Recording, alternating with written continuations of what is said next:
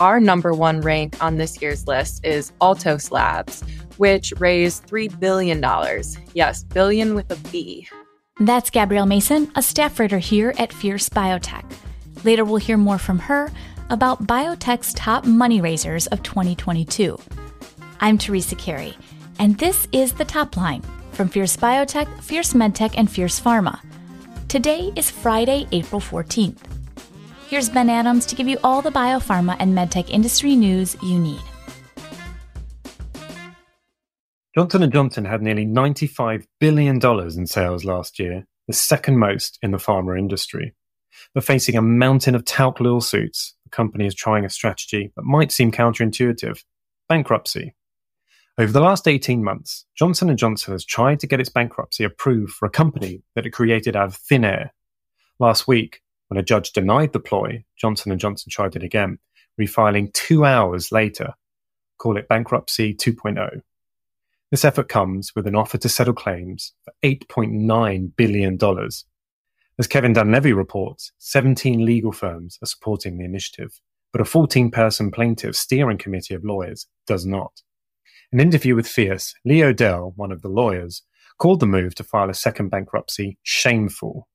An $8.9 billion settlement works out to be about $120,000 each for the over 70,000 plaintiffs, including many who have ovarian cancer.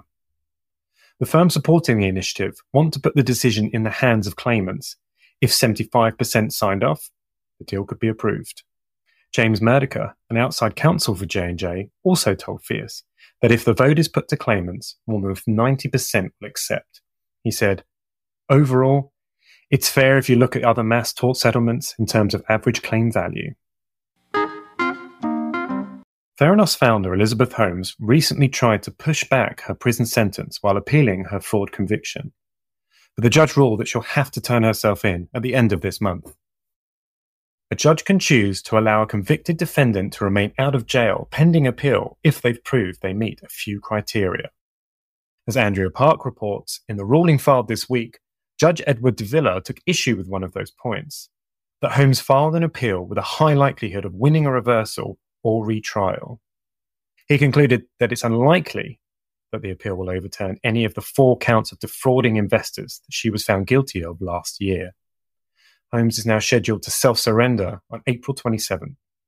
The government hasn't yet confirmed where she'll be spending her 11-year sentence, but the judge recommended in his November sentencing that she be sent to a minimum security, all-women federal prison camp in Bryan, Texas. Abbott has warned some 4 million users that its Freestyle Libre blood sugar monitors may have dangerous battery issues. The batteries are similar to some of the lithium-ion batteries found in smartphones. They could swell and overheat, and even spark and catch fire in some very rare cases. As Connor Hale reports, Abbott messaged its users and urged them to keep their devices clean and stored properly. The FDA seconded those points in its own notice to the public last week. The FDA dubbed the issue a Class 1 recall, its most serious rating. The users aren't required to return their Freestyle Libre readers to the manufacturer unless they've had a problem. Both Abbott and the FDA recommended that users only charge their devices with the included power adapter and cable, as third-party chargers can deliver too much electricity and cause them to overheat. According to the FDA, 206 incidents have been reported, including at least 7 fires. Abbott said the cases represent about 1/1000% of the total number of its devices worldwide. Philips is recalling more than 1,000 CPAP and BiPAP machines. This isn't the first time. Those same machines had already been recalled 2 years ago. As Andrea Park reports, Philips began the latest recall in early February. In a safety notice published Friday, the FDA gave the recall a Class 1 rating, the agency's most serious. It covers 1,233 DreamStation sleep therapy devices that have been reworked and returned to customers last year as part of a previous recall. The re-recall in February came after Philips discovered that some of those reworked devices may have been assigned incorrect serial numbers when they were being reprogrammed. If that happens, the device could go wrong or stop working altogether. To date, Philips has received 43 complaints related to the issue, none of which contain reports of injuries or death. Just this Wednesday, Fierce Biotech was awarded an ASBE Regional Award for Best Headlines. The ASBE Awards honor the best in business-to-business media, and we're honored to be recognized. Congrats to the Fierce Biotech team. Now on to nationals.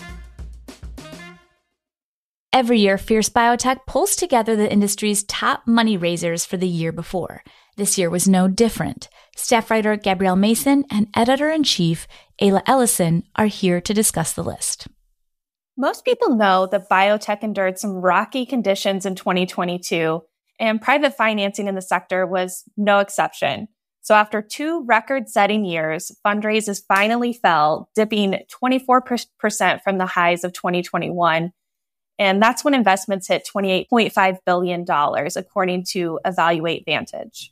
Yeah, so in 2022, private biotech investors put down $21.7 billion, which is about $7 billion less than the year before in 2021. So the number of fundraisers also dropped by 25%, with 381 rounds last year versus 514 rounds in 2021. Wow. But the slowdown wasn't entirely unexpected, though. So that peak was largely driven by the COVID-19 pandemic. And as new therapies and vaccines for the condition were shipped off to market, that investment high became really just largely unsustainable. Right. So like you're saying, it's not super shocking. And it's definitely not all bad either. Actually, our number one rank on this year's list is Altos Labs, which raised $3 billion. Yes, billion with a B. The company debuted in January with, a super ambitious and kind of unspecific goal of transforming breakthroughs in our understanding of cellular rejuvenation into medicines. So the company has stayed pretty quiet on the specifics of their science, but they did manage to poach GSK's Hal Barron to lead as CEO, which is a pretty big deal. The biotech is also backed by Amazon's Jeff Bezos, which could explain in part how it raised such a large sum. Yeah, that amount is absolutely amazing. And I think that when we look at the rest of the list, moving down, there's absolutely no way that any other company did or could match that $3 billion that Altos brought in. But our runner-up came in at $350 million, and it was an asthma-centric biotech. And then third on the list, sort of rounding out that top 3, was Accelerin with $300 million. So maybe, just maybe, the investors favored biotechs with names that start with an A. You might be onto something there. Unfortunately, I'm going to kind of break that theory with some of the other big money raisers, like Tessera, Kriya, Emalex, Calliope, and Orna, though Arsenal Bio does fit right in there with that theory. This year was also a little different for us because we actually had a tie and included 11 companies on our list instead of the regular 10.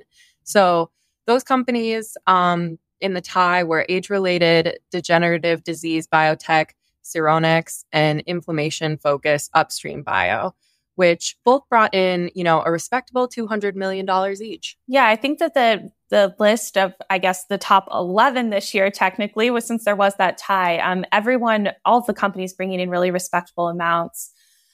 So we have a picture of what last year's financing for biotech was like. Do we have any insight so far for what 2023 is shaping up to look like, Gabby? Yeah. So, that's a good question. The crash from, 2021 has been kind of brutal and pretty widespread. It's equated into a nearly 2-year-long bear market, basically, that is still very much occurring, though it does, seem to be hitting public biotechs much harder. So in recent months, there's been some sparks of life starting to emerge for the market as a whole. And mega rounds have kind of returned back in March, including $112 million for Noma Pharma, $108 million for Bicara Therapeutics, and $100 million for Rapport Therapeutics. So it's definitely still way too soon to say that the industry is, fully recovered or anything like that. But this is definitely a good sign for private financing. It's great to hear that things may be starting to look up, and that might be a positive sign. And it'll be interesting to continue to track these financings for the rest of 2023, and then to take a look at the next edition of this special report to see how things actually fared this year. Absolutely. We're already keeping track for next year. So I'm excited to see what happens. And hopefully, the industry as a whole has a little upturn. Fingers crossed. Thank you so much, Gabby. Of course. Thanks for speaking with me, Ayla. Carl Icahn continues to angle for a change in leadership in Illumina. As Connor Hale reports, the billionaire activist investor has led a proxy fight against Illumina for the better part of a month. He is making a pitch to shareholders to vote for his nominees to the board of directors. Now he's saying they should vote out the CEO, Francis D'Souza, as well. D'Souza has led Illumina since 2016. Icahn has also recommended that voters oust board chairman John Thompson, as well as Robert Epstein, head of the company's governance committee. The proxy fight revolves around Illumina's quest to acquire the cancer blood test company Grail. Illumina closed the $8 billion deal in 2021 without waiting for approval from international regulators. The FTC and the European Union have blocked the transaction and pushed Illumina to put Grail back on the market. That could be a pricey endeavor, leaving Illumina with a tax bill totaling potentially hundreds of millions of dollars. Still, Illumina said it would appeal and continue its legal fights on both sides of the Atlantic, while describing Icahn's slate of nominees as unqualified to help lead the company. Moderna had high hopes for its first seasonal flu vaccine, but so far the shot is struggling to prove its worth. On Tuesday, Moderna revealed in a pipeline update that an interim analysis of a phase 3 trial could not yet prove the shot's efficacy. Moderna blamed a lack of flu cases and promised to take another look at the vaccine's effectiveness at a follow-up analysis further down the line. As James Waldron reports, Moderna also revealed that it had taken an early peek at a subset of patient data to get a sense of how the vaccine is faring. The results showed a familiar pattern for the vaccine. The shot appeared to be more effective than the currently available flu vaccines, protecting against influenza type A infections, but it was less successful against type B strains. This echoed a similar problem revealed in February during a different phase 3 trial. To try and address this weakness, Moderna said it has already been working on an update to its shot that should boost its effectiveness against type B strains. In fact, the company expects to launch another phase 3 trial to test this improved version of the vaccine later this month. Sanofi just encountered a regulatory delay with its proposed acquisition of Prevention Bio. As Angus Liu reports, Sanofi said in a press release that it had to refile a pre-merger report to give the US Federal Trade Commission more time to review any anti-competition concerns. It is trying to buy Prevention mainly for an FDA-approved drug that can delay the onset of type 1 diabetes. Sanofi is a major manufacturer of insulins for type 2 diabetes. But analysts at SVB Securities said in a note back in March that they saw a low regulatory risk for the deal because the two companies' businesses have little overlap. After last year's layoffs left Biogen's headcount down by over 800 employees, the company is trimming its workforce again. This time, the cuts impact Biogen's multiple sclerosis team, according to the Boston Business Journal, which broke the news. It's not clear yet how many employees will let go, Fierce Pharma's Zoe Becker reports. According to a Biogen spokesperson, the layoffs were made to optimize the company's business strategies and align its cost and revenue base, the spokesperson told Fierce Pharma over email. The company's multiple sclerosis unit has seen a substantial sales dip thanks to generic competition to its drug, Tecfidera. That's it for the top line. I'm Teresa Carey. Our sound engineer is Caleb Hodson. You can find out more about these topics in our show notes at fiercepharma.com. Look for podcasts. And that's the bottom line from the top line.